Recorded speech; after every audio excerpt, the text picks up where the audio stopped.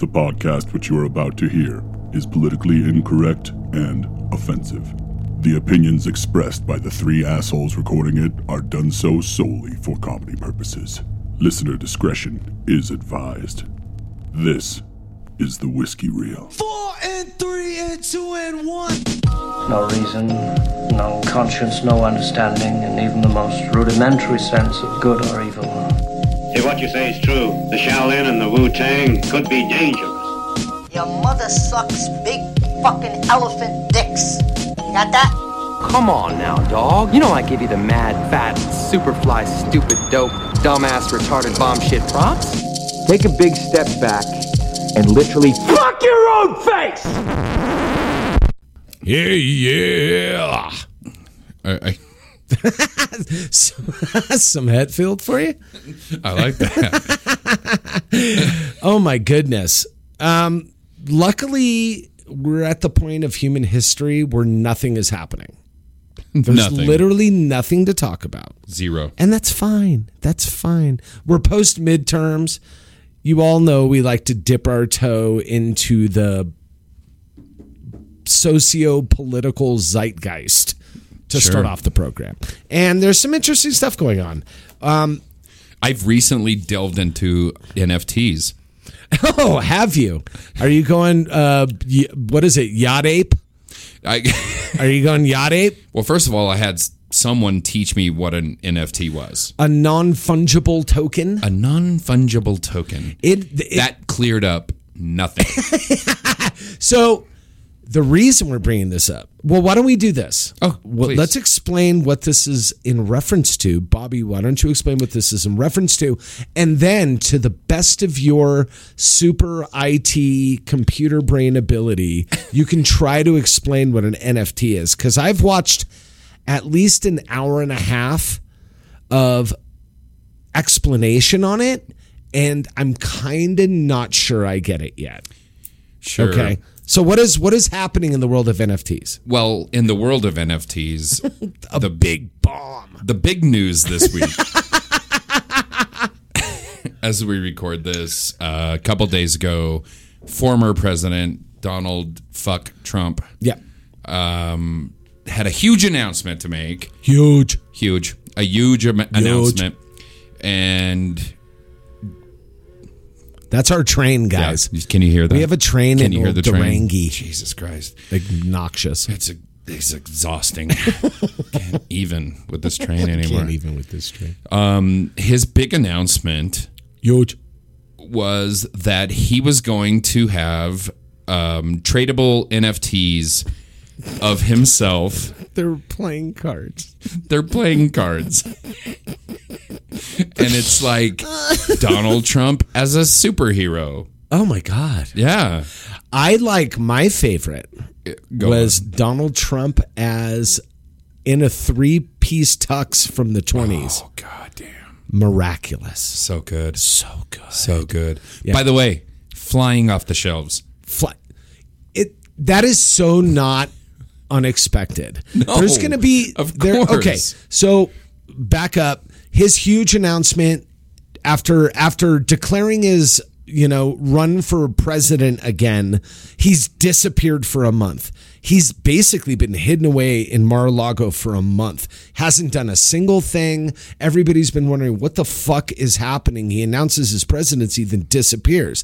So he comes back about a week ago and goes, I'm going to have a huge announcement. It's going to be huge. He does his bullshit car salesman thing. So everybody's like, oh shit, is he going to announce a running mate? Right. Is he going to, shit on DeSantis again? Like, what's going to happen?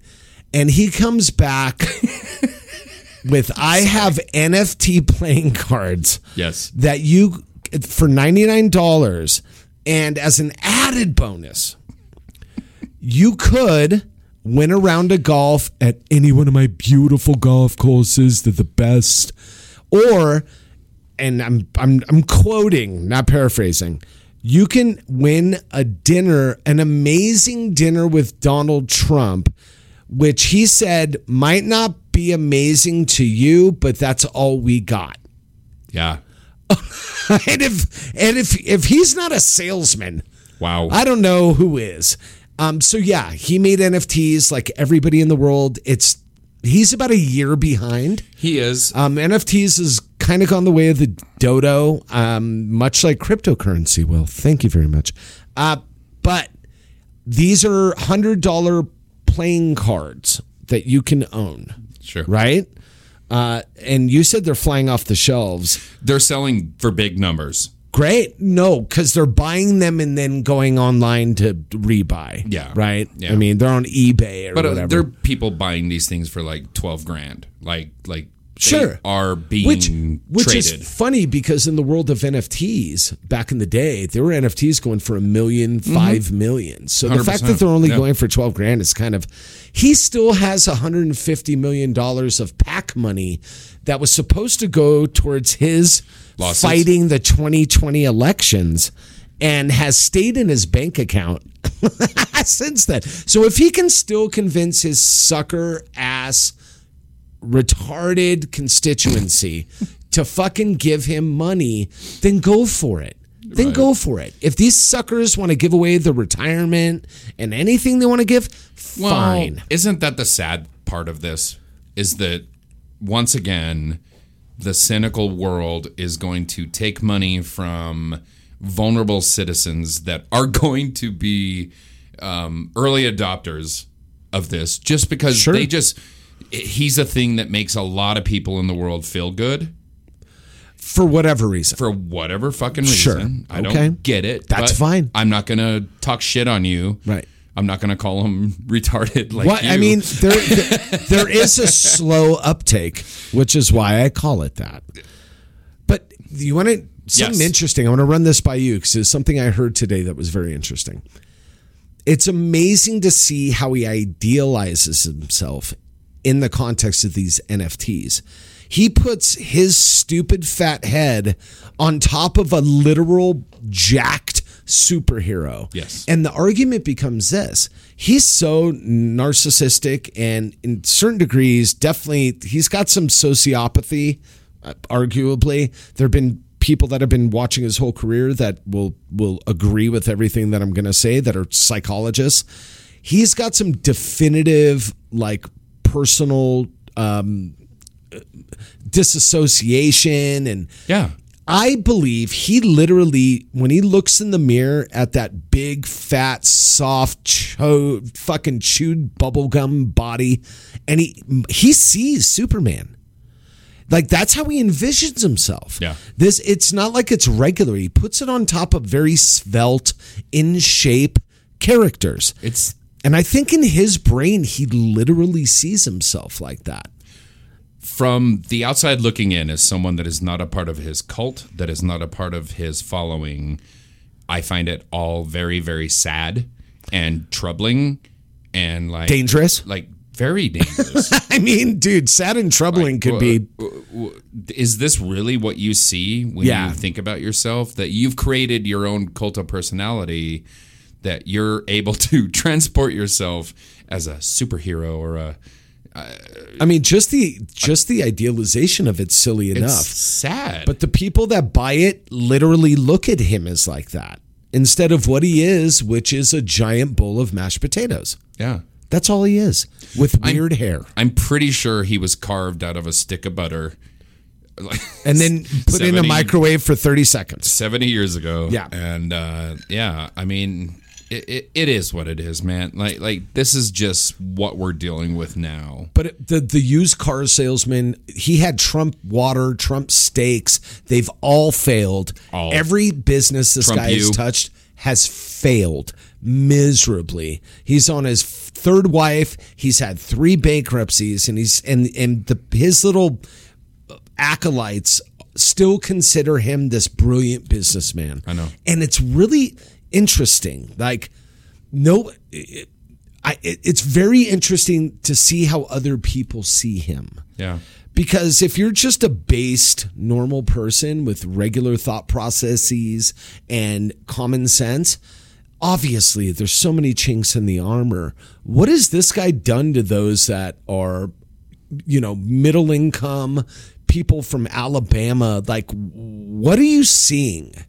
What are you seeing? Is it a neurosis? Is it mass hypnosis? Like, what is it? It's cult followership. I mean, it's classic cult, right? It's following in line with someone that is the charismatic leader. Jim Jones. There's another one. Which one? You brought this guy up. We talked about it earlier. Elon Musk has now become another one of these cult of personality. There's so many Musk dick riders out there, and it's unbelievable. Unbelievable. I mean, we're talking about a guy that was raised by Afrikaner, South African racists who had blood emeralds. He inherited a lot of money. He borrowed a lot of money. Yeah. He has borrowed against the money that he's borrowed against. Oh, yeah. A million times over. He's in debt up to his fucking And I get issue. it. Elon Musk has money, but his situation is one of he has contorted himself into a billionaire. Yeah, in a weird way. In a weird way. In a weird way. He bought technology that wasn't his. I'm not saying he's not smart. I know he's not a dumb man. I think he may be smart in certain regards. I think we're looking at street smart versus book smart. I don't think that guy knows markets to save his life. He has a whole space program that's never earned him a cent, which I'm sure he's collecting some subsidies from the government. So this is all a big shell game. This is a con game. He bought Tesla. That technology he didn't develop. He took it and transformed it, and that's all well and good. But everything from his self-driving vehicles to his Tesla tank or truck, like all these little announcements he made never come to fruition. He does a big announcement on AI, haven't seen anything. Neural net, haven't seen anything. And all these people keep investing under the guise of him being some sort of wonderkind. A visionary. Yeah, visionary. And we all saw it. We all kind of bought into like, oh, well, maybe Elon Musk could be that guy. Initially. And then we're like, oh. Well, taking this point further, the whole reason we're seeing, the emperor without clothes is Twitter. He buys Twitter overvalued by best estimates are $15 to $12 billion. Yes, he overbuys on Twitter without the capital to buy it. He borrows that money, subsequently has to sell off a ton of Tesla stock to keep it going, fires everybody. It's been one misstep after another misstep. And he buys this under the notion that he's going to be a free speech absolutist. So no matter what you're doing, you get to be on Twitter. Subsequently puts back on Trump. He puts out a poll for Trump. Trump wins by 1 point from the pollers, and based on that, he puts him back on. Now there's no Truth Central. Yeah. He puts back on Kanye. Subsequently takes him down a week later. Yep. He's putting back on all these people. So great. Free speech, right? Let's go.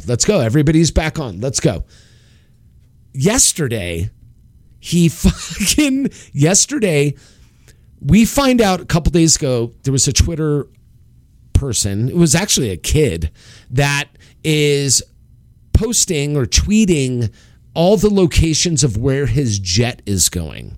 Not where his car is going. And by the way, this is all common knowledge. This is not really considered doxing. No. This is stuff you could look up outside of Twitter and find out for yourself. So he fucking completely destroys that handle, right? The Elon Jet handle is gone. A bunch of reporters, and we're talking Washington Post, we're talking New York Times, we're talking IDG, we're talking all these like really reputable people, fucking Keith Olbermann, Matt Bender, like guys that are really like in the know when it comes to this type of stuff. He suspends their accounts the day after because they provided a link not to his jet, but just to the person who got banned. So now we're banning people that are following a banned Twitter handle. Yeah. But he's a free speech absolutist. Oh. Like this is turning, it's interesting. It's like watching a fucking castle fall brick by brick. Yeah. Right? Like stone by stone.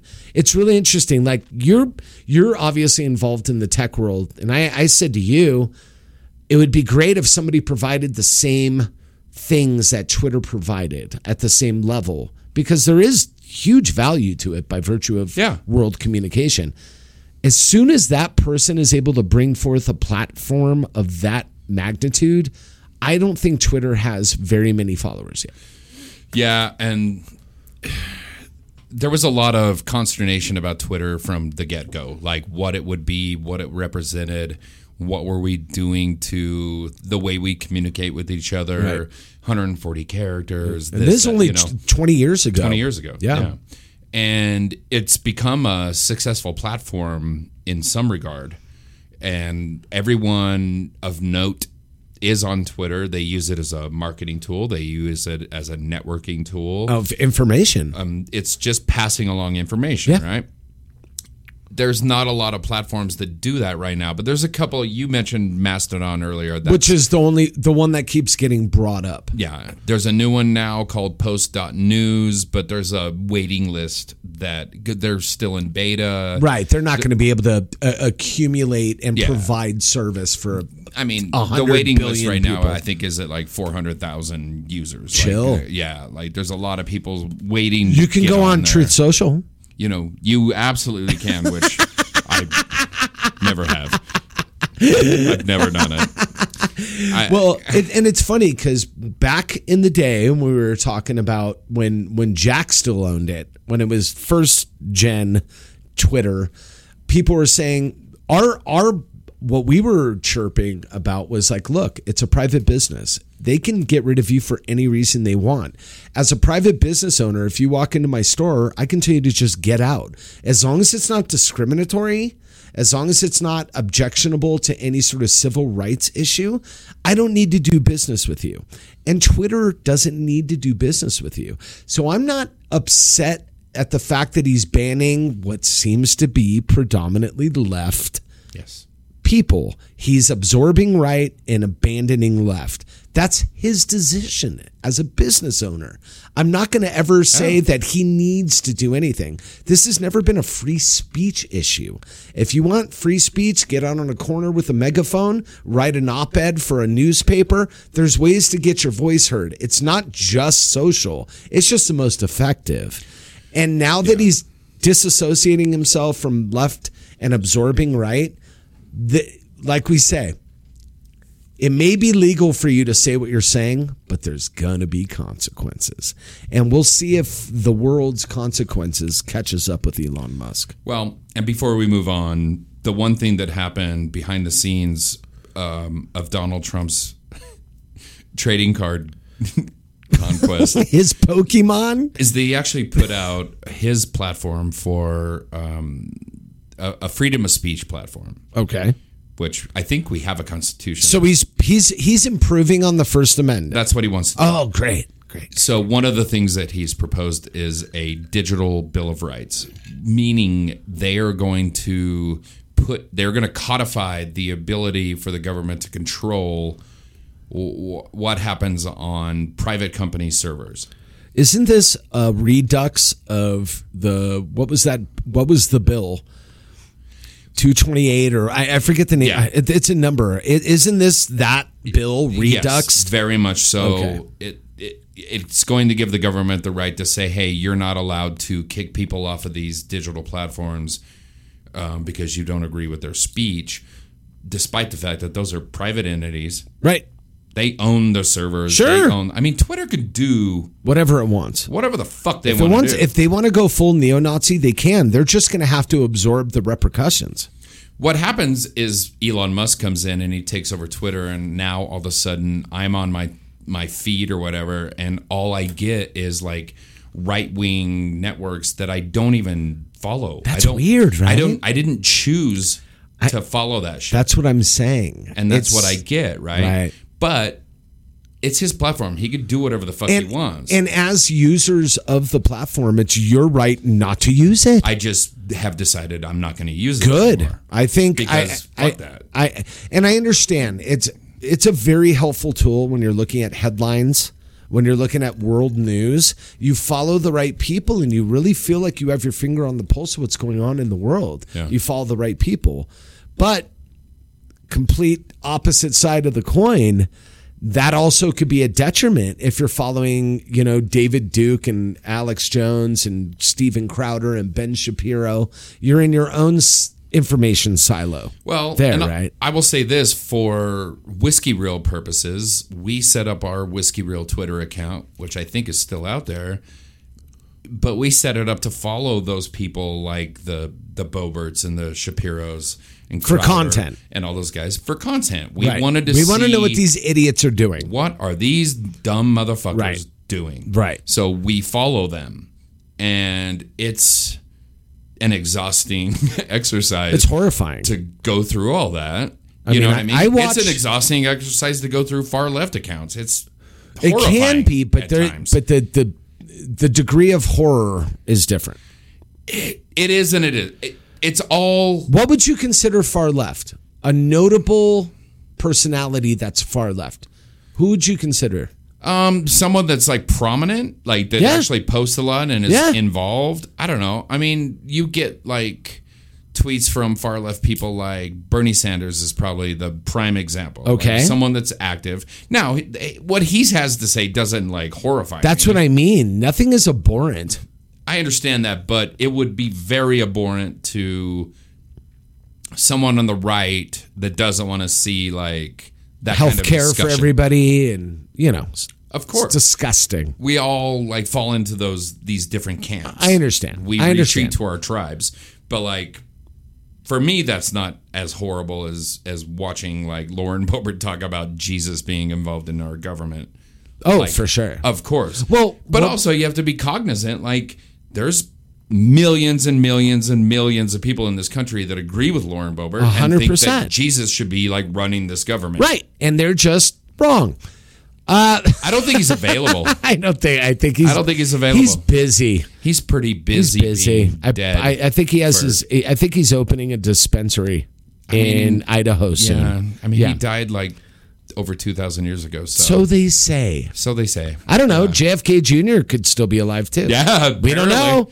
Apparently. We don't know. Lots of people believe that. Last thing before we dip into introductions, for all of you out there that have a teenage person in their life that you are raising to be fine people, they probably have an app called TikTok. It seems to be, doesn't seem to be, it is the fastest growing social media platform in the world. And it's dominated by people 12 to 22. It's a very specific, there's people that are older that use it. Lots of people use it that are older. The Senate just passed a bill and kicked it over to the House to eliminate TikTok as an app in America. And the reasoning for that is it's a controlled company. This is from China. The funny part is China doesn't allow TikTok in China. I know. The point being, if this many eyeballs are going on something like this, it makes you kind of scratch your head and go, whoa. And there's a lot of issues with security and data collecting. These are all our young people here in the States.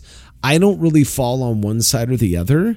I'm just very interested in the fact that our democratically led Senate signed on full fucking boner on this. Yep. It's interesting. Yeah. I don't know what's going to come of it, but you guys with teenagers might get your children back. Yeah. They'll stop dancing in the middle of McDonald's together. I promise you they will. Yeah. TikTok is troubling in some ways from just like a sociological standpoint of just like, well, wow, why are our kids just spending all their days fucking making TikToks? Yeah. I find that abhorrent. It's troubling. You know what I mean? But also, as a parent, you should fucking just control what the fuck your kids are doing. You have to monitor it, and there's ways to do it. But I'm just saying it's a very interesting thing. We have not seen a complete upheaval of a platform in the U.S. They've done it in other countries, but we've never seen something that is this big get completely shut down governmentally. No, we haven't. And I'm sure when it comes right down to it, what they're really, the troubling part has nothing to do with your kids. It has everything to do with information mining. Yeah, 100%. You know what I mean? Yeah. Because that's what these platforms really make their money doing. All of them. Is just sell information. They All of sell them. your information. Thanks, Obama. Yeah, fucking Obama. Is that what you just said? That was a great quote from Trump. Obama. Obama. Yeah, because he can't pronounce words. So, guys, welcome back. We're going to knock it off with that bullshit. We're going to get down to brass tacks. Brass tacks. Taxing brass. Because people like to tax brass. I've never understood what brass tacks means. There's some weird derivation of the term, I'm sure. Go look it up. You're on a computer. I am.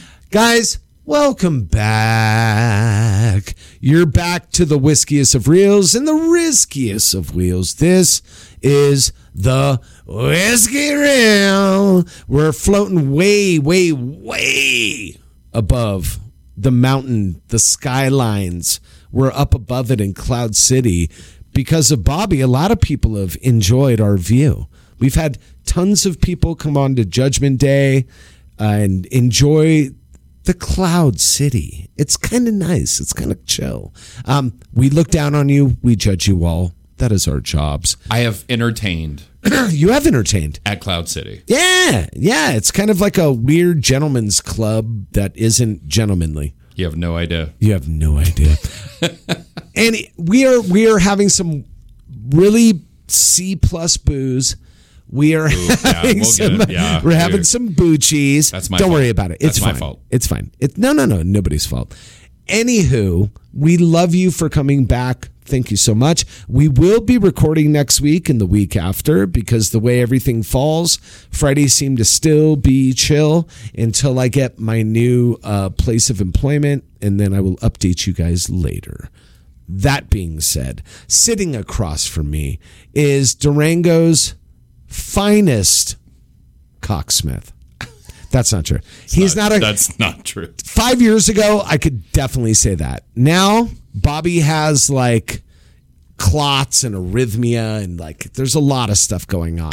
But he's still the strongest person you'll ever meet. Ooh.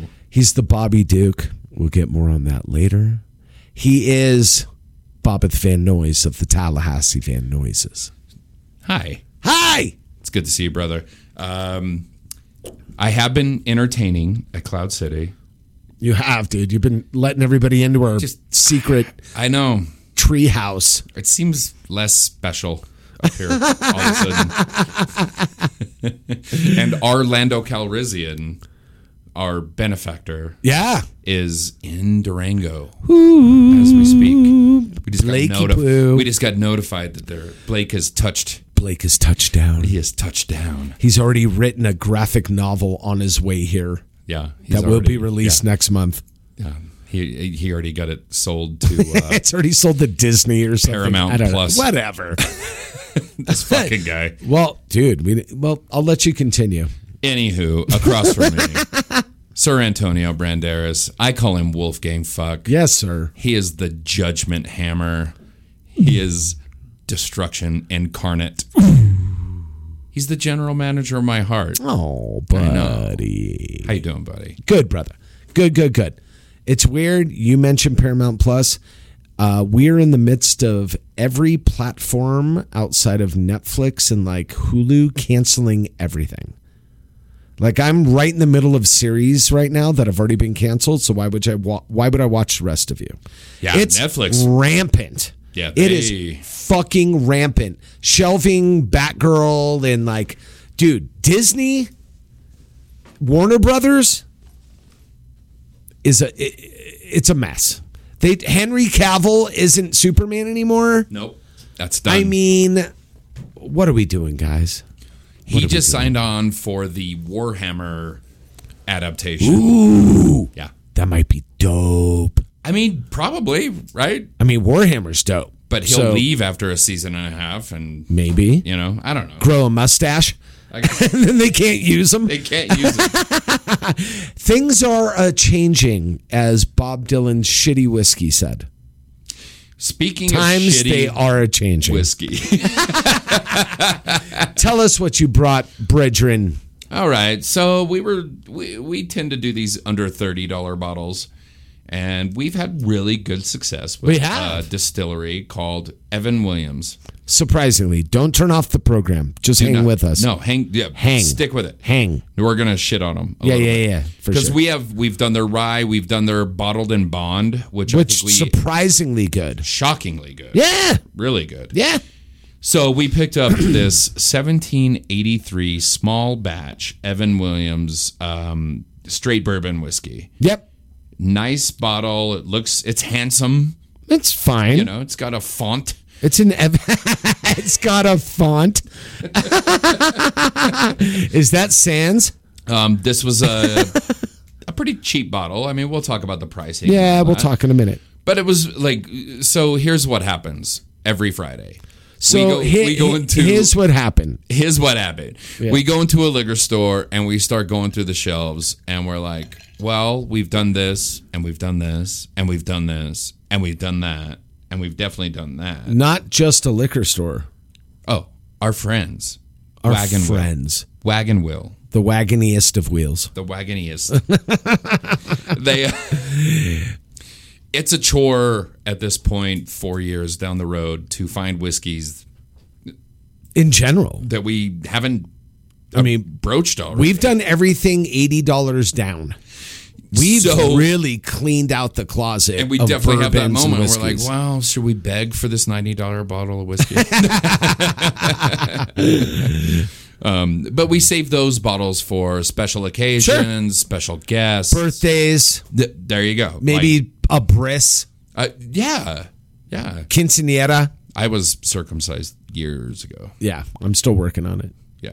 I got circumcised in 2003. I'm halfway there. But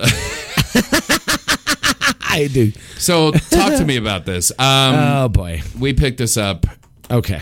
Now, I will preface this. This is not the worst bottle of whiskey we've had in this No. office. Sean Moe has brought us horrors. He's like the pinhead of whiskey. He shows up in a fog with a bottle, and you know it's just pain and blood and horror. This is not that. No. Evan Williams is Evan Williams. This was created, in my opinion, to be the, even though it's a Kentucky, feels like it came on the market to be the Jack Killer. It was bottled very similar in the beginning, cheaper, and it didn't have that charcoal filter shit or the burnt barrel stuff, No. but it felt like it was kind of edging into the Jack Daniels territory, right? One of the best-selling whiskeys in the world, has been for fucking 50 years. That being said, this is a departure by virtue of regular Evan Williams or the rye, which bottled and bond, which, you know, Bobby and I both enjoy the bottled and bond and the rye are really surprisingly well-made offerings. This Excellent value 100% for what they are. 100%. 100%. So this is their small batch, and when guys like us see small batch, we get excited because that doesn't necessarily denote quality. It just means that these guys pulled out a distillation that they really felt good about. That typically is what it means, or that is different, or that is special, and they tend to treat it a little special. So this is 90 proof. It's a Kentucky straight, no muss, no fuss, corn heavy, little bit of rye, little bit of barley. Okay, so you expect it to be sweet. You expect it to have good barreling notes on it, right? Because it's a bunch of white oak. So expect a lot of those breakfast spices, yada, yada, right? My first impression tasting it, obviously bourbon is bourbon. It's funny when people are like, what does it taste like? It tastes like whiskey. Yeah, it does taste like whiskey.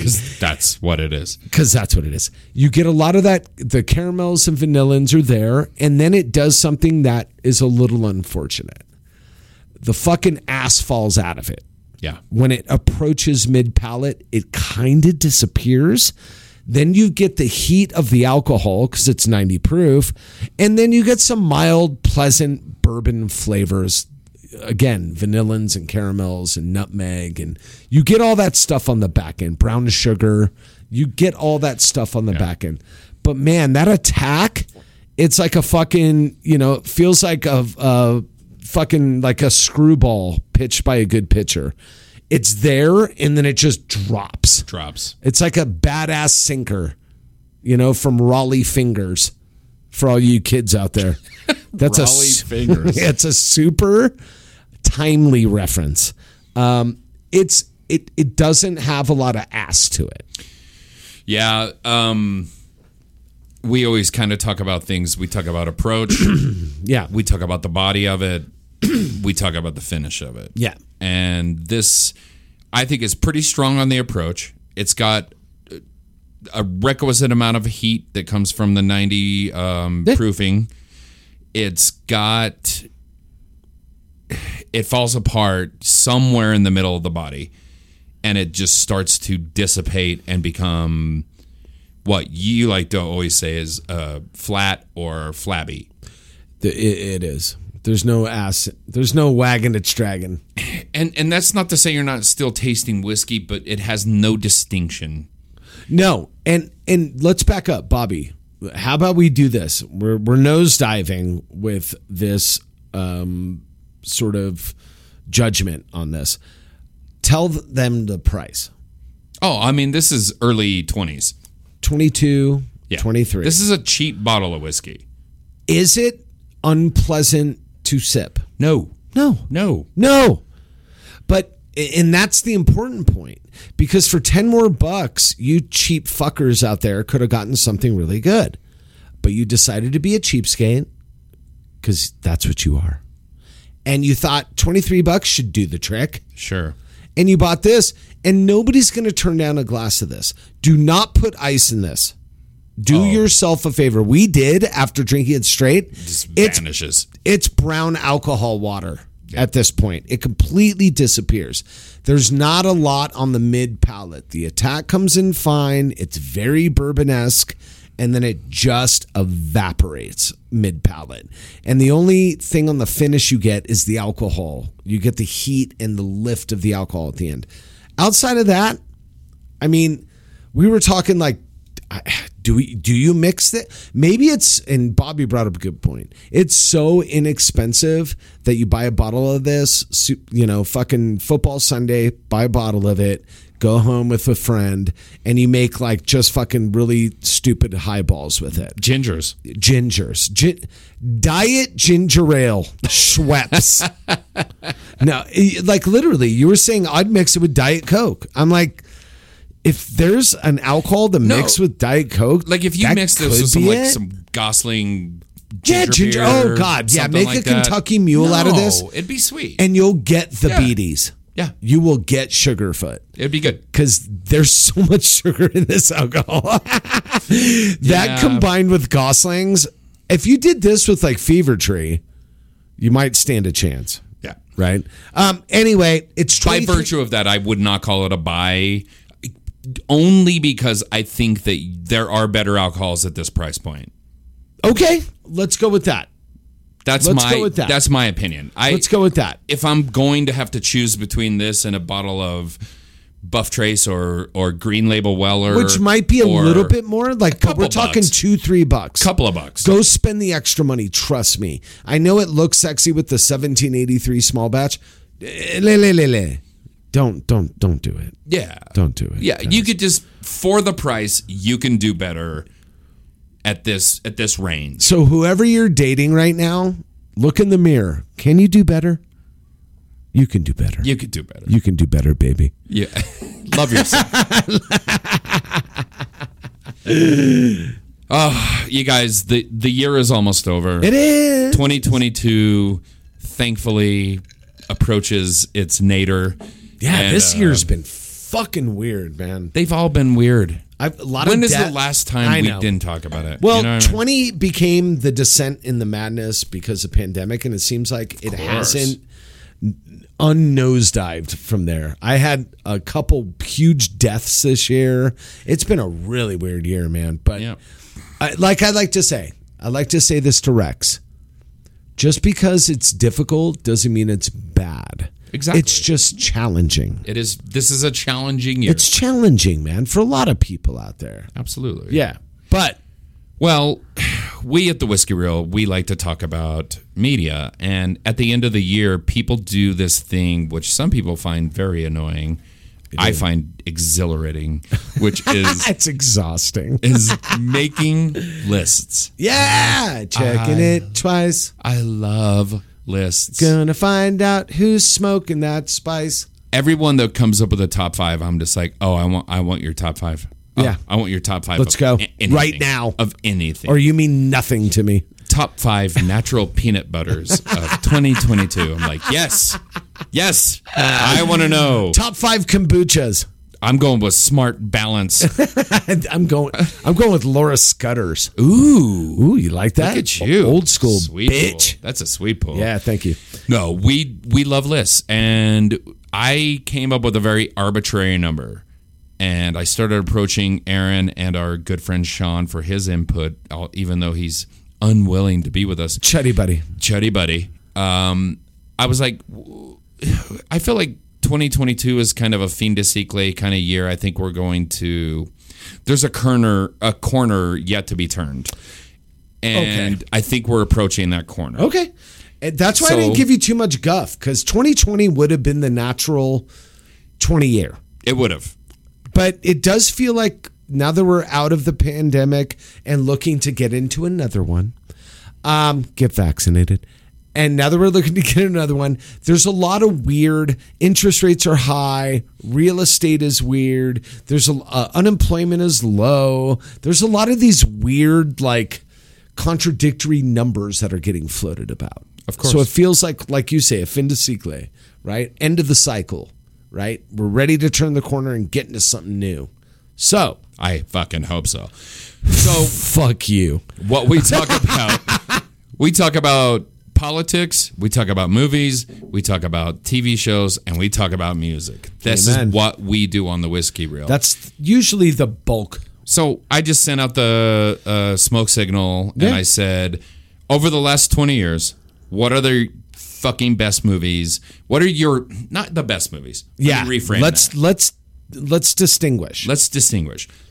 We're not going to talk about the best movies of the last 20 years. We're going to talk about our favorite movies. Because best is arbitrary. It means absolutely nothing. We're going to talk about the top 10 movies for us, Bobby and Aaron. What are the movies that keep coming back to, that you, when somebody mentions a particular genre or a subgenre, you're going to blurt this out in a second. And this is a list, for those of you at home, if you'd like to join along, should not be a list that you spend more than 5 minutes on. This should be stuff that you can touch on your brain right away. Does that mean you're going to miss some of your favorites? Yes. No. 100%. No, I'm kidding.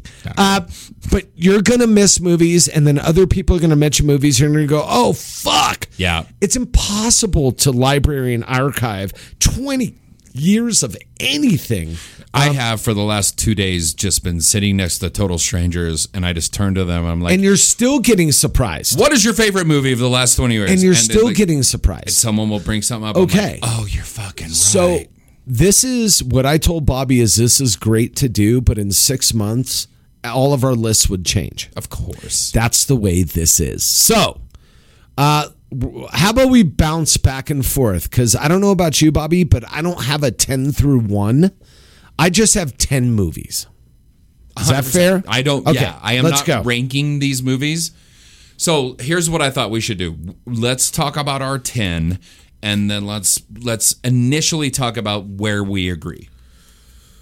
Well, okay, we're going to start with our overlap. Yes. Okay. What is the overlap of our lists? Okay. And I think we arrived at the fact that there are 3 movies that we overlapped up. Okay. Yes, sir. What are those movies? Okay. Let's start with the first one on my list, which would be easy peasy, Shaun of the Dead. Shaun of the Dead. Edgar Wright. Yes. His first real introduction, Simon Pegg and Nick. This is our first introduction into what's become and has been a universe. Yeah. they've created for themselves. The Cornetto trilogy. The Cornetto trilogy. This is the kickoff to the Cornetto trilogy. Absolutely. Which is Shaun of the Dead, Hot Fuzz, and The World's End. The World's End. All great movies. I enjoyed them all. You like Hot Fuzz the best. I have a tendency to go with Hot Fuzz, but we agreed on Shaun of the Dead because it matters. It's a very impactful moment. It was the time. Comedy horror has been done for a long time, ever since Evil Dead. Comedy and Sam Raimi's Evil Dead back in the day. Comedy and horror has a natural congruency. They're very yin and yang. You laugh when you're scared and you laugh when something's funny. Some of that impact and that stimuli psychologically is the same stimuli. So it feels very natural to combine the two. It just hasn't been done very often. Up until that moment where Raimi hit fucking gold. Yeah. Shaun of the Dead changed zombie movies forever and changed the humor within a horror movie forever. Yes. This felt like you were an inside joke the entire time. You felt like you were part of the cool crowd the entire time. You were in the bar with them the entire time. And it was acted brilliantly, written brilliantly, and everything from the soundtrack to the camera direction, the way they chose to do the things at the time they chose was fucking funny and at parts horrifying, but it was more funny. Let's be honest. It has its moments that are heartfelt, even sad. Wonderfully heartbreaking. There are horrifically gory moments in this movie. When he which gets are pulled out the super bar. fun. Oh my God. Classic. Yeah, absolutely. That was a Romero jerk off, obviously. And that's the funny thing, and we don't have to go on too long about No, each we're one of going to his talk movies, a couple minutes about everything. But this was supposed to be a parody of George Romero's zombie films that elevated itself because it was so smart and so well written and so well acted and just off the charts fucking funny. Dude. Like we had never seen this movie before. And if I go, maybe we can do this because we're going to wrap this one up and go to the next one. Yeah. Maybe I can do this. The white lines bit. Oh, Jesus Christ. Stop. Just stop. Yeah. You're unbelievable. You will never be funnier than that. So let's move on to the next one that we both had together. Okay. I believe we had, what was the next one we had? 28 Days Later. 28 Days Later. Let's get the zombies out of the way. Okay. Arguably. Are they zombies? Arguably. If you've got to put them in a category, I know. 28 Days Later made its own subgenre. But it's a, I mean, it's made not a a zombie subgenre. movie per se, but It is. it is. It's a an fucking zombie movie. uncontrollable, sentient, not non-sentient being that has no control over itself. Yeah. A la a zombie. The difference being that they're compelled by rage. And instead of eating you, just want to beat the shit out of you.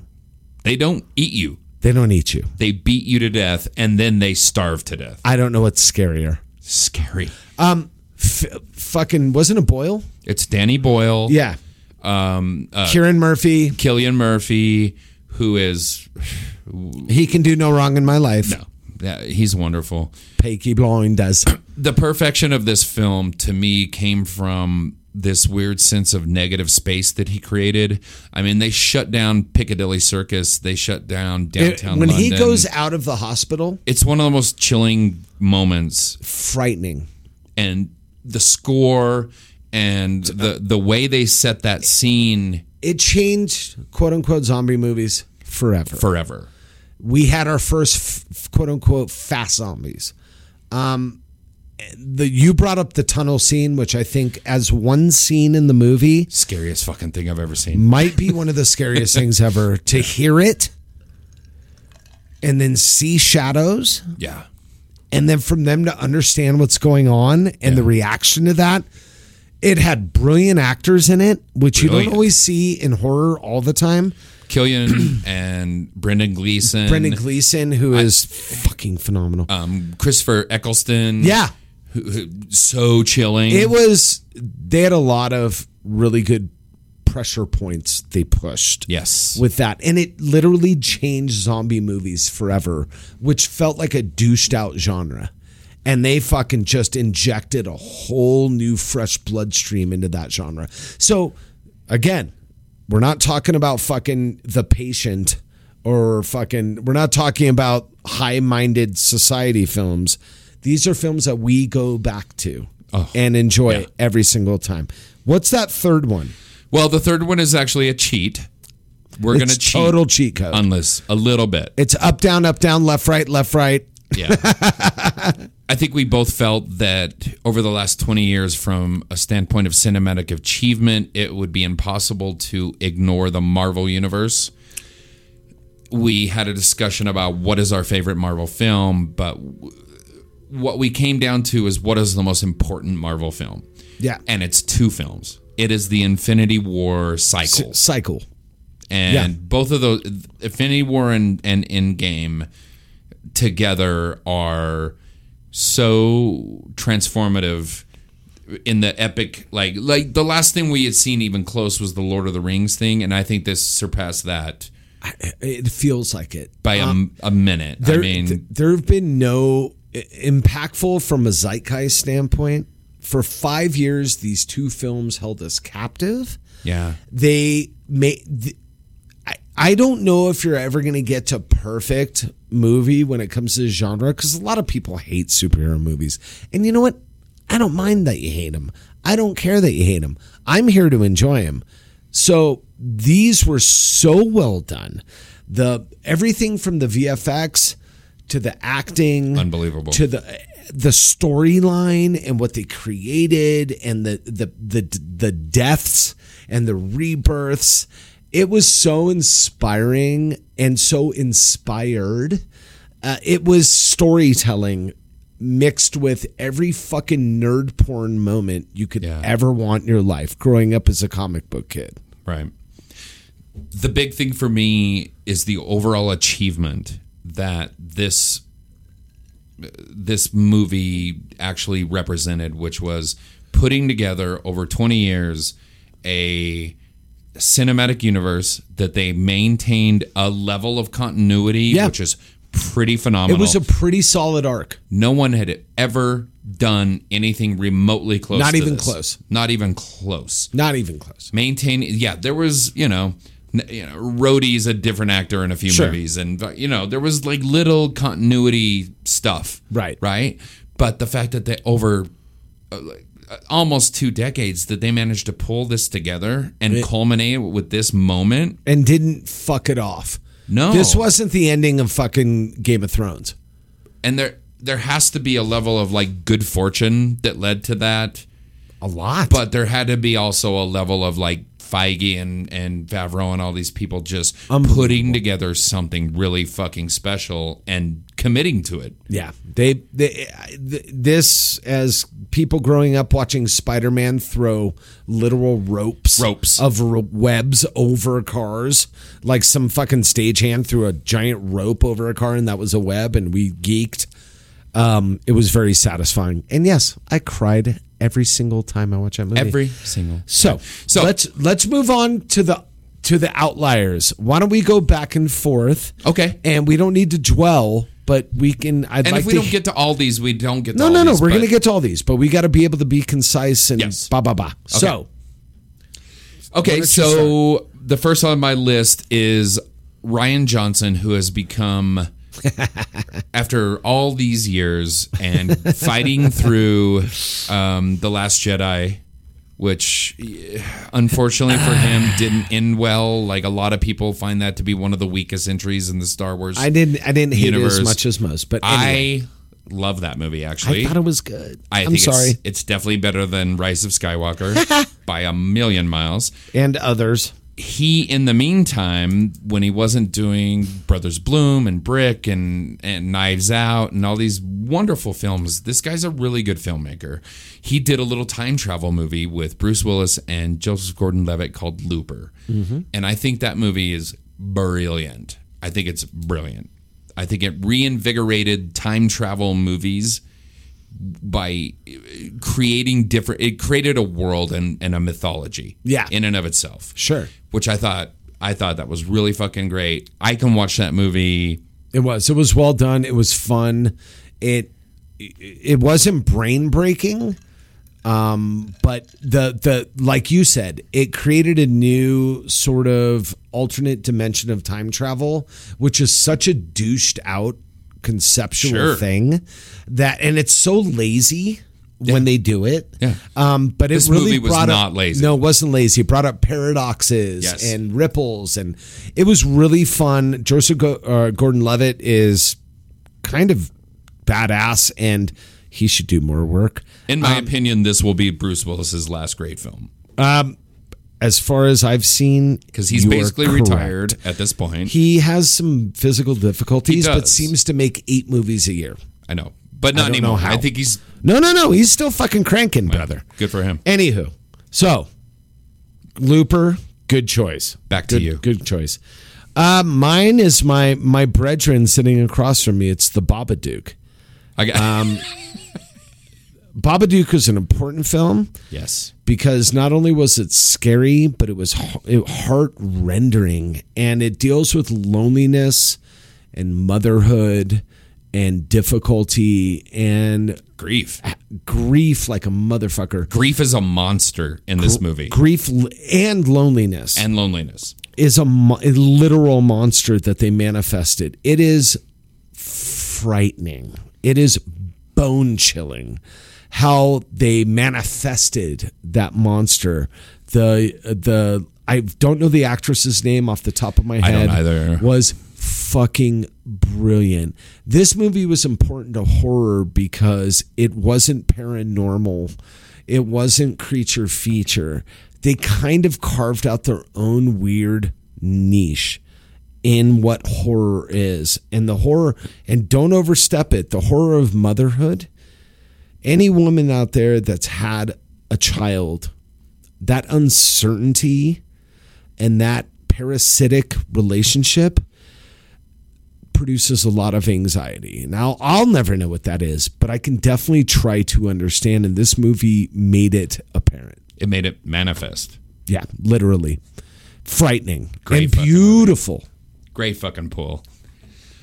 I'm going to go with my one and only Korean film on this list, which I was actually surprised at. I thought I would have more. I got one. I know you do. I'm going to go Korean after you. But Korean is where it's at, baby. That's fucking where it's at, brother. These motherfuckers can make What do movies. you want? Action, horror, drama? Yeah. Fuck I mean, off. we just watched Parasite win the Oscar, Go fuck off. 2 years ago. Go fuck off. The Korean cinema is being recognized for what it's been for fucking years. 40 years. Gentleman by the name of Park Chan-wook or Chan-wook Park, wherever Park. you're coming from. Depends where you want to put the last name. Yeah, wherever you want to apply the surname. So he did a trilogy of films. The first one I saw was called Sympathy for Mr. Vengeance. Seen it. Which I found to be brilliant. Yeah. And then he came out with Old Boy, which is one of the fucking most remarkable fucking movies you will ever see. It makes me want to go home and watch it again just talking about it. Like, I cannot get enough of Old Boy. It is a brilliant fucking film. It surrounds this kind of drunken buffoon, kind of a buffoonish character named Ode Soo. I mean, yes and no. In You the know what early I mean? stages of the film, they present him as a drunken, buffoonish character. And then he's imprisoned by someone that we don't understand and don't know for tens of years. And the film is basically about he gets released from this weird imprisonment and has to go about figuring out what the fuck just happened to him for the last 15 years of his life. Was it 15? I think it was 15. I think it was like 10 or 15. I think it was 15. Yeah, it was fucking, yeah. Yeah. So, and they never given him an explanation. No, they just stuck him in a hotel room dude. for like 15 years. And he proceeded to punch and break his fists in walls. Yes. And go mad. And turn himself into a different type of creature. A non-human. A non-human. Yeah. And then The twist. which we will not discuss. We're not going to. Nobody should ever give away the twist of Old Boy. I will tell you the end of Sixth Sense. I will never tell you the end of Old Boy. Never. It is one of the greatest reveals and it's one of the most and disgusting moments and heartbreaking. It takes your breath away. Takes your you literally like inhale and gasp. You when have hear this. You have this reaction where you're like, no. You're like, that's not right. No. And one of the best single, and then it just happens. One of the best single sequence, side to side. What do you call that in video games? Kind of like 2D, like the scroller. Yeah, it's like scroller. a scroller. It's literally the best scrolling side to side 2D fight scene ever filmed. It was incredibly done. It was a groundbreaking moment in and of itself. A lot of American series and movies have aped it a little bit. Like, I remember watching the original series of Daredevil on Netflix, and they did the same hallway scene. They did the same fucking thing. Homage, brother. It's an homage. 100%. Yeah. Lots of great fucking Asian movies get ripped off by American filmmakers. Do they? Yeah, it happens. The Ring. Star Wars. Hi. Kurosawa, every single frame. We're going to move on. My Korean entry into this is not a very well-known movie, but I still consider one of the best horror movies maybe of all time. And it's called The Wailing. It is the strangest, scariest movie that incorporates every genre of horror, from occult to vampires to zombies to mass murderers. It is unbelievably frightening. It clocks in at just under 3 hours, and it makes you pay for it the entire way through. It is fucking. It also deals with the conflict of Koreans versus Japanese.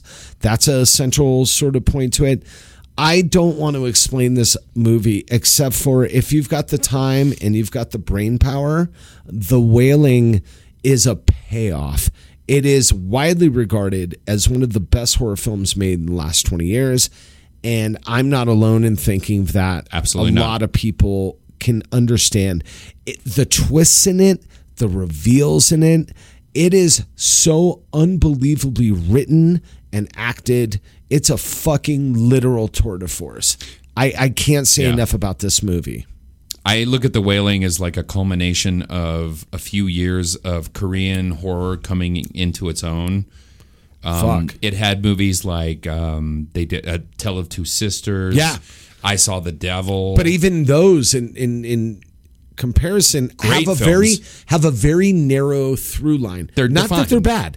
The Wailing is arms wide Like, open, what the fuck? ready to accept everything, and you don't know what the fuck's going on right now. 100%. It's beautiful It's film. an amazing film. Who's your next? And if I had to guess, I bet on Rotten Tomatoes or one of those sites, it's probably 86? No. I bet it's like 98. Should be. I mean, And honestly, if you no guys, one hates this movie if they have the wherewithal to actually if watch you it. guys have the time and the patience, I'm not going to let you down. None of these movies are going to let you down. The Wailing is one of the most overlooked horror movies in the last 20 years. Go watch it. It is frightening. So I changed my mind on this positioning. Oh! I was going to talk about, I felt like, well, I should talk about a Star Wars film. We're Star Wars centric And we would podcast. do Rogue One. We would do Rogue One on the spot. You don't need to say anything else. Totally understandable. I changed my mind because I felt the need to include, over the last 20 years, one of the finest filmmakers on the planet by the name of Denis Villeneuve. Yeah, Villeneuve. Who has done movies like Sicario. Fucking awesome. I mean, so Arrival. So underrated. Sicario is fucking Sicario dope. is a fabulous movie. Benicio. He did Blade Runner 2049, which I Phenomenal. thought about including on this list. I know. It's that good. But I went with... I know what you went with. I went with Dune. Fuck. How good. Denis Villeneuve filmed The Unfilmable.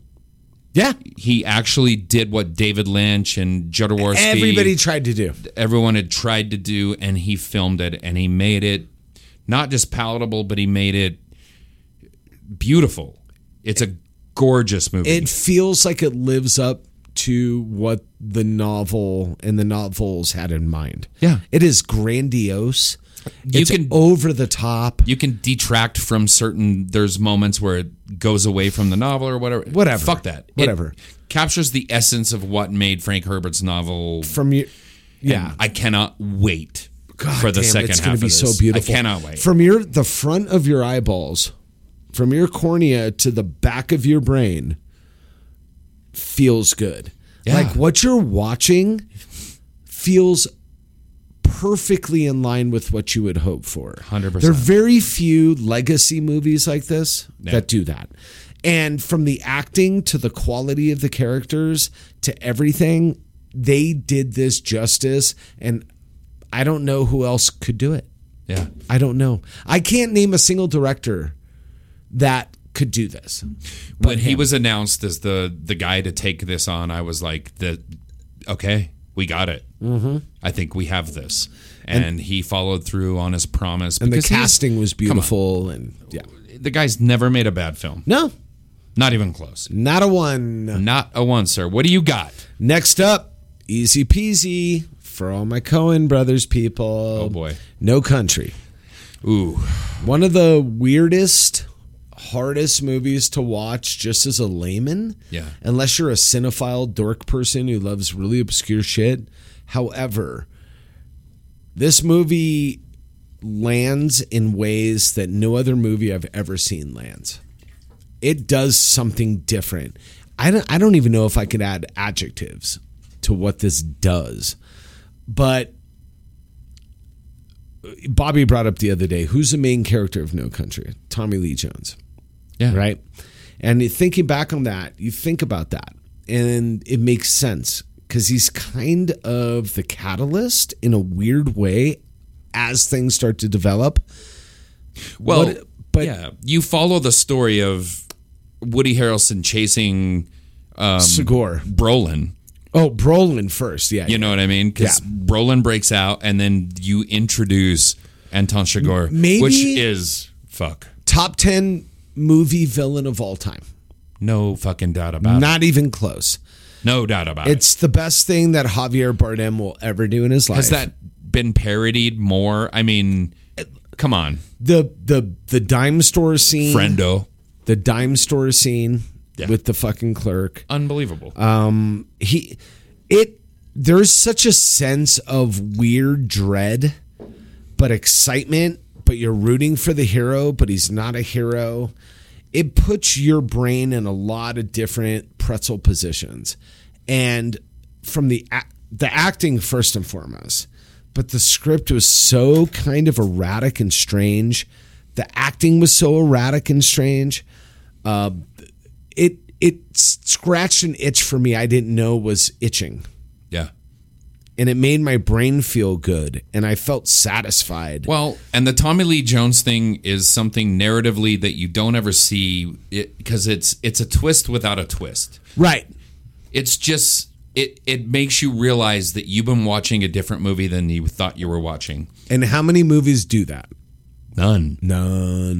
That movie It's narratively, and that's Cormac McCarthy. Yeah, like, it's Cormac obviously. McCarthy. But it's hard to adapt something from a completely kind of, I don't want to say abstract, but very existentialist book like that. It's hard to take books like that, like Filth and No Country.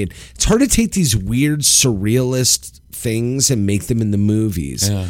And I just watched that a month ago, and I watched that once a year, and it makes me feel good every time I watch it, and it makes me remember why I loved it the first time. Absolutely. Yeah. What's next for you? I'm not going to spend a ton of time on this one. The next two, as a matter of fact. Why? Because we've talked about these two films Ad nauseum on this podcast. This might actually, if I had to boil it down, be my number one film. Oh. This is 2006 Alfonso Cuarón's Children of Men. Dude, you're such a fucking whore for this movie. It is the best fucking movie. You're such a whore. It is I'm a total whore for this movie. Yeah, you are. Which is great. First of all, I love Alfonso Cuarón. I think he's an amazing filmmaker. Y Tu Mama Tambien. Fantastic. Fucking Gravity is a great movie. Gravity's Little weirdly Princess is a good. great movie. He did the best Harry Potter movie. Like, I just think he's a great filmmaker. I understand where you're coming from. This movie represents hope better than any other film I think I've ever seen in my life. And tragedy. Because it's literally about hope. Yeah, it's about pushing through to the end of the light at the end of the tunnel. Yeah. Really, in all regards. If you haven't seen Children of Men, please take the time. One of Clive Owen's best films, and don't sleep on Clive Owen. No. Because that motherfucker, honestly, act is doing this off, list, dude. I almost had 3 Clive Owen movies on this fucking list. He's a fucking nasty, Guy's a nasty G, band. dude. Inside Man would have been on my list. Inside Man, The Croupier. And Croupier was 2 years too early. Oh, fucker. Or beyond any shadow of a doubt, right. Croupier would have been on this fucking we list. did the 20-year cutoff. Otherwise, first Matrix, 98. Definitely. Sorry, couldn't include it. Croupier, 100%. You're next. Brilliant. Next up on the list, we talked about this recently, and it's Everything, All the Time, I don't know. It's a really... Everything, Everywhere, All at Once. Everywhere, All at Once. I saw this in a theater. Thank you so much for putting this on your list. Dude, I toiled. I honestly have to say it had this, for those out there that love weird, obscure kind of avant-garde filmmaking, like Enter the Void, and this had this overwhelming physical feeling when I watched it. Not only was it sincere and cute and heartwarming, it was extremely deep and existential and metaphysical, and it scratched all these weird sort of nerd itches. There's kung fu and there's crying, and I left this movie theater when I saw it, and hopefully you guys saw it in the theater and not at home. I left it broken. Yeah. I was crying. I was shattered. I cried harder at that film than I have in anything in the last few years. I can't remember something that felt like this. Do you know why? Do you and see if you agree with? Follow me on this. Yeah. All the metaphysics, all the multidimensional stuff, all that fun. Fine. Ultimately, this movie's about family, and that's what broke me. It's about the relationship between her and him, about them and their daughter. Unbelievable. It was, I don't know who cast this movie, but to get Michelle Yeoh, to get fucking Short Round, to get that beautiful young lady that played their daughter, who just bossed her way through the movie. To get Jamie Lee Curtis, unbelievable, in that role.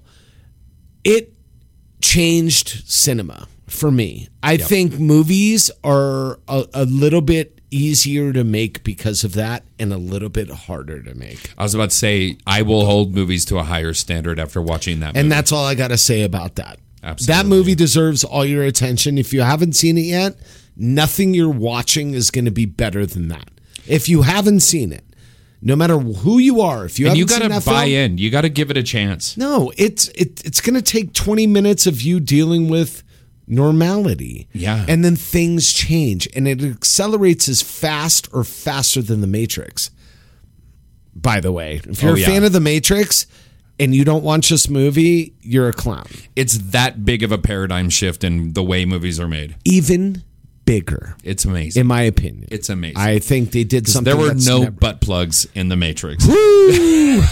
Oh, Jesus Dude, Christ, man. You know what scene I'm and there were, and honestly, the fight scenes were on par. Oh, by the way, phenomenal. Because you actually had real martial artists. Yeah, just saying. Absolutely. I will what's spend up? What's even next? less time on this one because we've talked about this movie.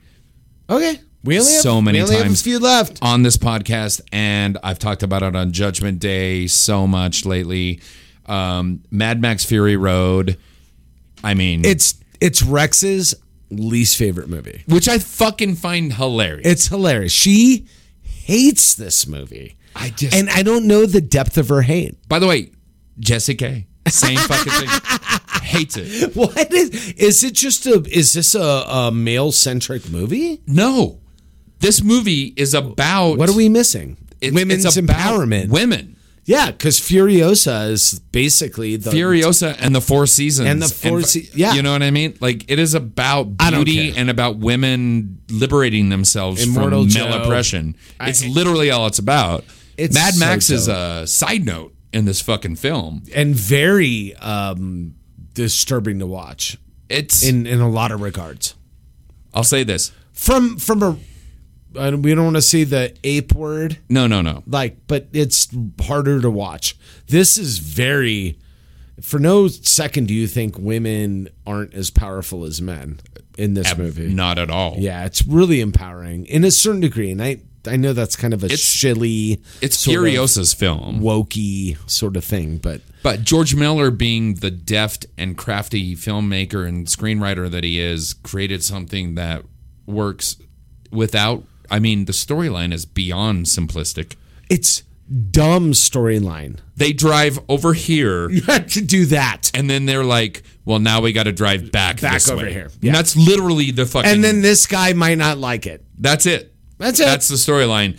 And in the meantime, you're flipping out because you're greeted with the most amazing color palette. Jesus, Visually, fucking Christ, the greatest stunt work I've ever seen on film. dude. Not even close. Let's get Chrome. I mean, it's fucking unbelievably entertaining. Let's get Chrome. It's weird, and I understand why people are like, what It's uncomfortable. the fuck? But it's brilliant. It's gorgeous. It's gorgeous. It's sci-fi and brilliant. it's best. Perfect. Yeah, Yeah. I It love is it. my ultimate dystopian I love movie. you. All right, not last. I've got an honorable. I've got two more. Okay, I've got two more too. I think. We, Okay. We'll have a I minute got two for more. some. I'm gonna have one honorable mention. Okay. I've beat this film up on this program for being, I'm going to say, the best horror movie in the last 20 years. This affected me as much as my favorite horror movie. I know what this is. Is Hereditary. Ari Aster's masterpiece. And yeah, I'm going to say that. You can take your fucking Citizen Kane and you can take your birds and your fucking Open Window and you can take all your shit and shove it up your ass. I haven't seen Open Window yet. Hereditary might be perfect. It is as well acted as any film that's ever been made. Agreed. Visually as disturbing and dystopic and just troubling as anything. It is a smile on the face and a stab in your belly. The entire film. There's so much subterfuge and symbolism in it that you don't catch. This film needs to be watched 2 or 3 times for you to even really understand what they did to you while you're watching this film. It is frightening. The movie will physically give you symptoms. It's fucking frightening. That drone that goes on throughout the movie, the score, physically makes you uncomfortable. It's the brown note. Yeah. Dude, No, you're it's the pooping brown note. yourself. Yeah. And anytime you hear, Yeah. And you know what's coming. it's And you're watching, beautiful. if I'm being honest, probably one of the greatest performances by an actor Did not get recognized. that did not get recognized. In the last 20 years. Toni Collette is better in that movie than anyone you've ever seen in a movie. In a movie. And that's not hyperbole. We're No. not just being fucking glib. She's Toni Collette in phenomenal. Hereditary might be the best performance Right? outside of Nicholson in The Shining, which, and I'd almost put them toe to toe. I would. Toni Collette is I think her performance is better. transcendent in this role. And I just wish I could meet her so I can talk about this. It is so beautifully disturbing. I would never bring it up. No, you There's no way she's right I would just set her, after having done that movie. I would just set her on fire. Yeah. Take that, Toni Collette. Hereditary, I will never say enough about this movie. I will talk your ear off about it. If you haven't watched it, if you have, yeah, bitch. I felt like I had to give a Tarantino shout out on this list because I thought you Tarantino would. is one Tarantino. of the all-time great American filmmakers. Fuck what he does. He's fucking killer. Let's be really honest. Suck it. This is probably not just the best Tarantino movie of the last 20 years. You can argue this is the best Tarantino film of all time. I would disagree with that, but I would agree in the last 20. Inglourious Bastards is a goddamn masterpiece. It's a masterpiece. That is untouchable in so many ways. I don't even know what to do with Inglourious Bastards. He 'Cause created it's a a whole new genre. Semi-fictional Yeah. war movie. This revisionist history that he got hot on this is the pinnacle of it. Crazy. It's so entertaining. It's so good. And everybody in it. Brad Pitt is Eli Roth was good in it. And if you can make Eli Right? Roth good, Yeah. go suck a dick. I don't know who the French girl was that owns the theater. Oh, sweet shit. One of the greatest fucking performances. Amazing. She's amazing. Dude, who is that? The scene where they light the film on fire and her face comes up in the smoke is one of the, with David Bowie playing in the background. Dude. One of the greatest fucking things that's ever happened in cinema. Jew Bear. Inglourious Bastards, 100%. 100% in the last 20. I have We can argue about his best film, but in the last 20, no question. It's not as entertaining as a Pulp Fiction or a Jackie Brown or a Reservoir Dogs or even a Kill Bill. Those are entertaining movies. This movie We can fight about that later. is We don't have perfection. time. It's perfection. Okay. It is a beautiful movie. It is so fucking Okay. good. I've got 2 more movies. Okay. Is that cool? That's fine. All right. I'm going to blow through these, and they're both in the same genre. I have they're one both- more, so I'll Good. follow. No. I'll I'm follow it going to up. go 1. Cool. I'm going to go. The last 2 in my genre in my list are genre horrors. So there's one that is created a sense of dread and displacement that is, I don't know how to feel about it when I watch it because there are overtones of weird children relationship, is Let the Right One In. Thank you. It I is- struggled with that one. It's the only horror movie I've ever seen post Hitchcock that relied on literally zero gore. Yep. It was implications and uncomfortability set in a landscape of Norwegian blight of white and beige. And it was so monochrome. It was so dulled and weird. And the story, the premise of the story itself was so strange. But the children actors in it were some of the best children actors I've ever seen in my life. Yes. It gave you a sense of dread and fear and sadness and longing and understanding. Like you literally related to the fucking antagonists in the story.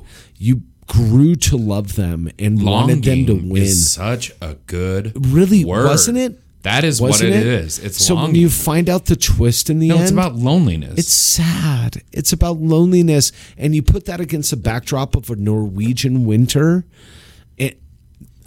I'm not saying this is something you want to put on before you go to a party, but it is so well shot. And the cinematography in this and the acting in this, it is truly something that had never been done before, Agreed. in my opinion.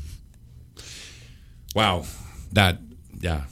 You kind of killed it with that. That I love that movie more than I can even begin to explain. See, and this is the beauty of lists like this. We can talk about movies we love, and every time Bobby brings up one or I bring up one, we're like, fuck, dude. Yeah. You're right. I should have said that one. It's a fabulous movie. This is the beauty of doing this because we're missing 100 movies we forgot.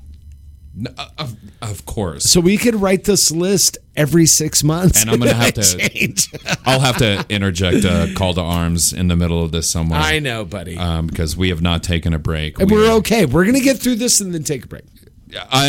We're done after this. you We're sure? at an hour and a half, bub. All right. Well, We've done a podcast, my friend. That's We've done fine. yeoman's work. I'm still going to get 2 in. Okay. No, of course. I will give my last film. Yes. And I rewatched this 2 nights ago with a friend of mine, and she had never seen it, and I watched it again with fresh eyes, and I realized that I think maybe this is the movie I love. I love this movie. Okay. And it came out of nowhere. It's from Martin McDonagh, who is a fucking Irish playwright and who's still doing great films. This is In Bruges. In Bruges. With fucking Colin So Farrell good, and dude. Brendan Gleeson and It's so fucking good. Ray Fiennes. God damn. It is so fucking good. It's good.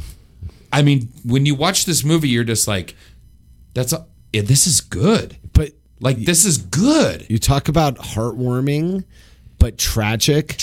and isolating. And by the way, hilarious. Funny as shit. It is But so Irish funny. Fucking But funny. Irish funny. Oh, yeah. Sad funny.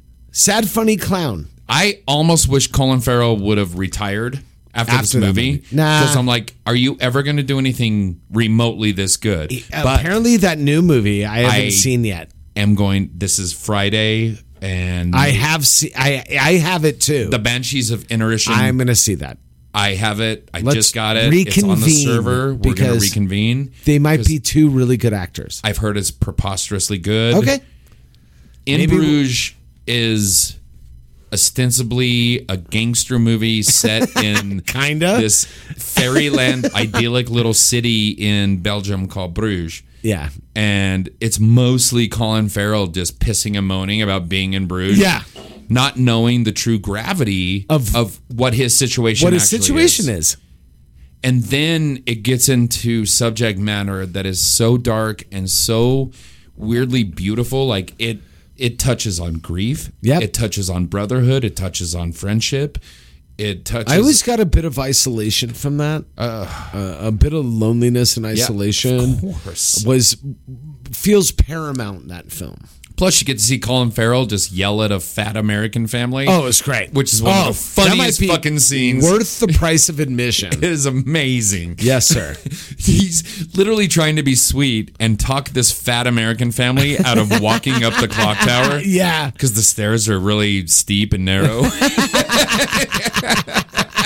And he's like, look, I'm not trying to be funny. Yeah. You'll die. You will die. You'll die. It's so fucking good. That's love In such a Bruges. great pull, Bobby. I God, love that movie. I love that movie so fucking much. It's so obscure and worthy to be seen by all of you dickheads out there. Brendan Gleeson, if you can't place him, if you've ever seen a movie, he's the fat redheaded guy.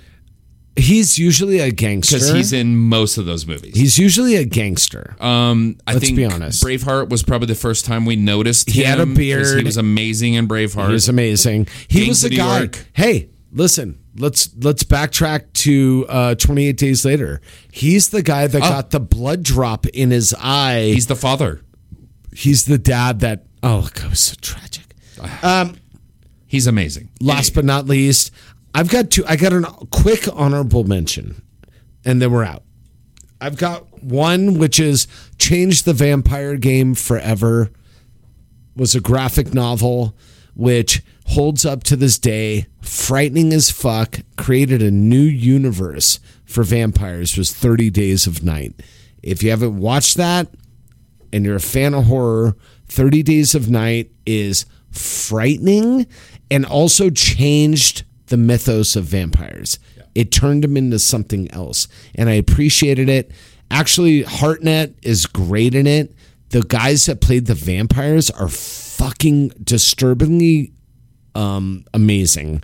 They have their own language. They look different. It was frightening for me when I saw that the first time. 30 Days a Night is just a frightening vampire movie that has never been done before.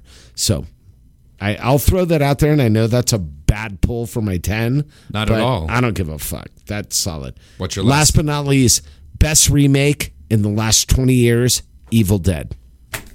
Oh, we could talk about that for a second. Best remake in 20 years. So, in a world glutted with horror remakes. The Evil Dead, not even close. Weirdly overlooked. But Fede Alvarez crushed this fucking movie. How crushed fucking this Evil Dead's way more scary than the first one. So fucking scary. But I don't think that was the point. I think they knew they wanted to be scary without the comedy, and it was terrifying. And the gore quotient of practical effects that they brought. Dude. The eye. The eye is phenomenal. That's all you got to see. The tongue. Not the is movie. Phenomenal. The arm. The eye. Oh is my phenomenal. God. Oh, fuck off. Those are all practical effects. They barely use CGI in this movie at all. Gorgeous. They frightening. Had like 3 or 4 tanker trucks of fake blood. Yeah, literally. And they used it. Literally. It is If you haven't seen the remake of Evil Dead, for you gore horrors, 2013, maybe 2012, yeah, worth every second of your attention. That is an amazing pull. Yeah. So that was my remake pull. You got an honorable mention. I'll do one real quick one before we go do what we do. Yeah. One movie that I've had at number 11 on and off this list. Are we doing it? No. I don't think you know what I'm going to say. I do. Oh, okay. Taylor Sheridan is a filmmaker that's having a moment right now. He has, 4 fucking series on fucking TV right now. He's got Yellowstone, 1883. The new one is 1923. He likes numbers. And then Tulsa King, which is dog shit. And he had I haven't seen it. Don't watch it. And they had the other Yellowstone's one with great. He had the other one with Hawkeye in the prison or whatever, but I can't remember that one. But he's had 5 major fucking shows. Okay. He did a film called Hell or High Water, which I think is an American classic and should be held up as such. Jeff Bridges, Ben Foster, Chris Pine. I keep talking about Ben Foster, man. Ben Foster is somebody you can come back to. He's one of those actors, dude. Well, is it going to take him getting to 60 before he starts fucking getting game? And honestly, because Ben Foster's been a great actor for 30 years. I would argue nobody knows who he is. I would argue that Chris Pine probably should nominated for Best Actor for that movie. I think he was absolutely fucking perfect. That's a great movie. He was. That movie is very underrated. Not a lot of people know about Hell or High Water. I've been a Ben Foster fan since his inception. Oh, yeah. He was great in Alpha Dog. Oh, my God. Yeah. He's one of those... 310 to Yuma. 310 to Yuma. He's been one of these weird little actors. Dude, going back to what I said, how about this circle back? 30 Days of Night. He's in that. He played the kid that was locked in the jail. Yep. Unbelievable. He's the catalyst of the whole fucking vampire apocalypse. Yeah, love it. Anyway, great actor, good call. Guys, we are at an hour and 30. Normally, at this time, we would be treating you to our wisdom. But we're going to 1099 and come back. We're going to 1099 and come back for a second because I got to tinkle pretty bad. Oh, my God. I'm dying. Chilly chills.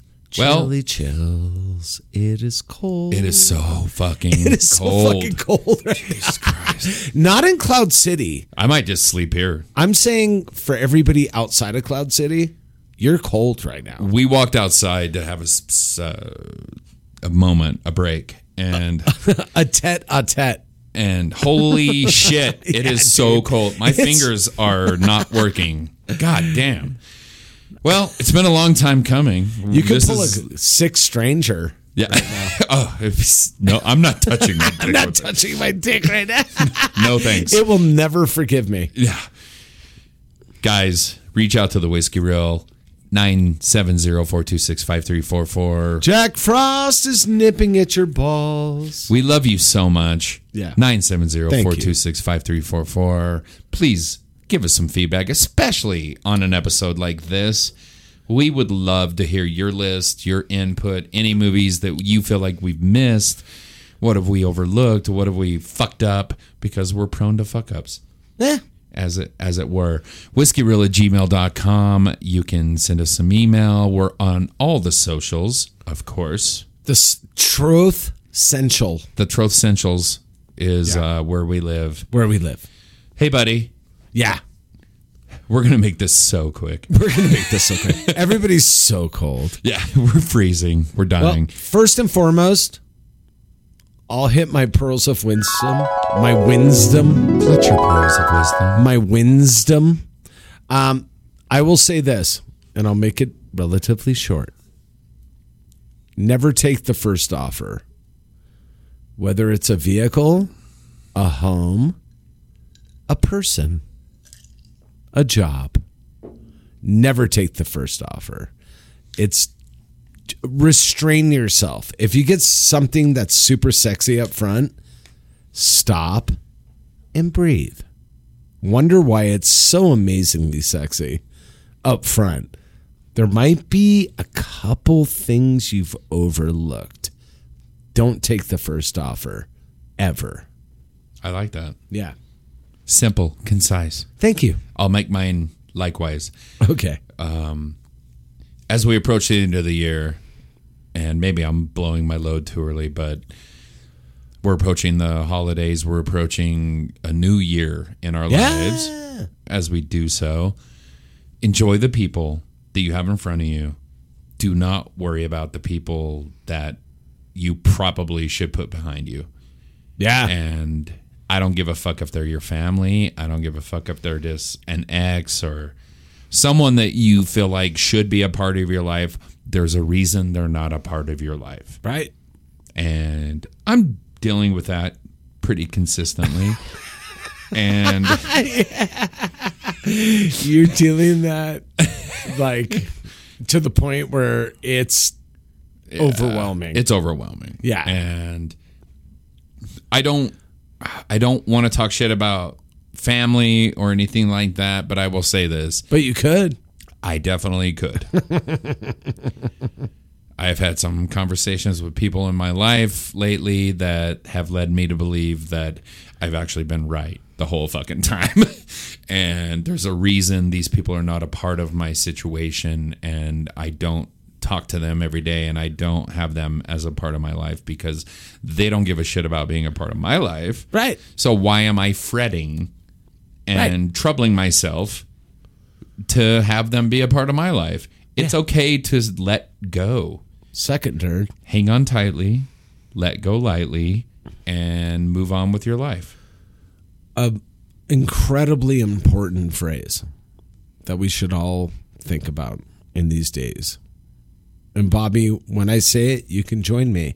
Okay. 2 bees in a bucket. Mother, fuck it. You can either flav it or you can chuck it.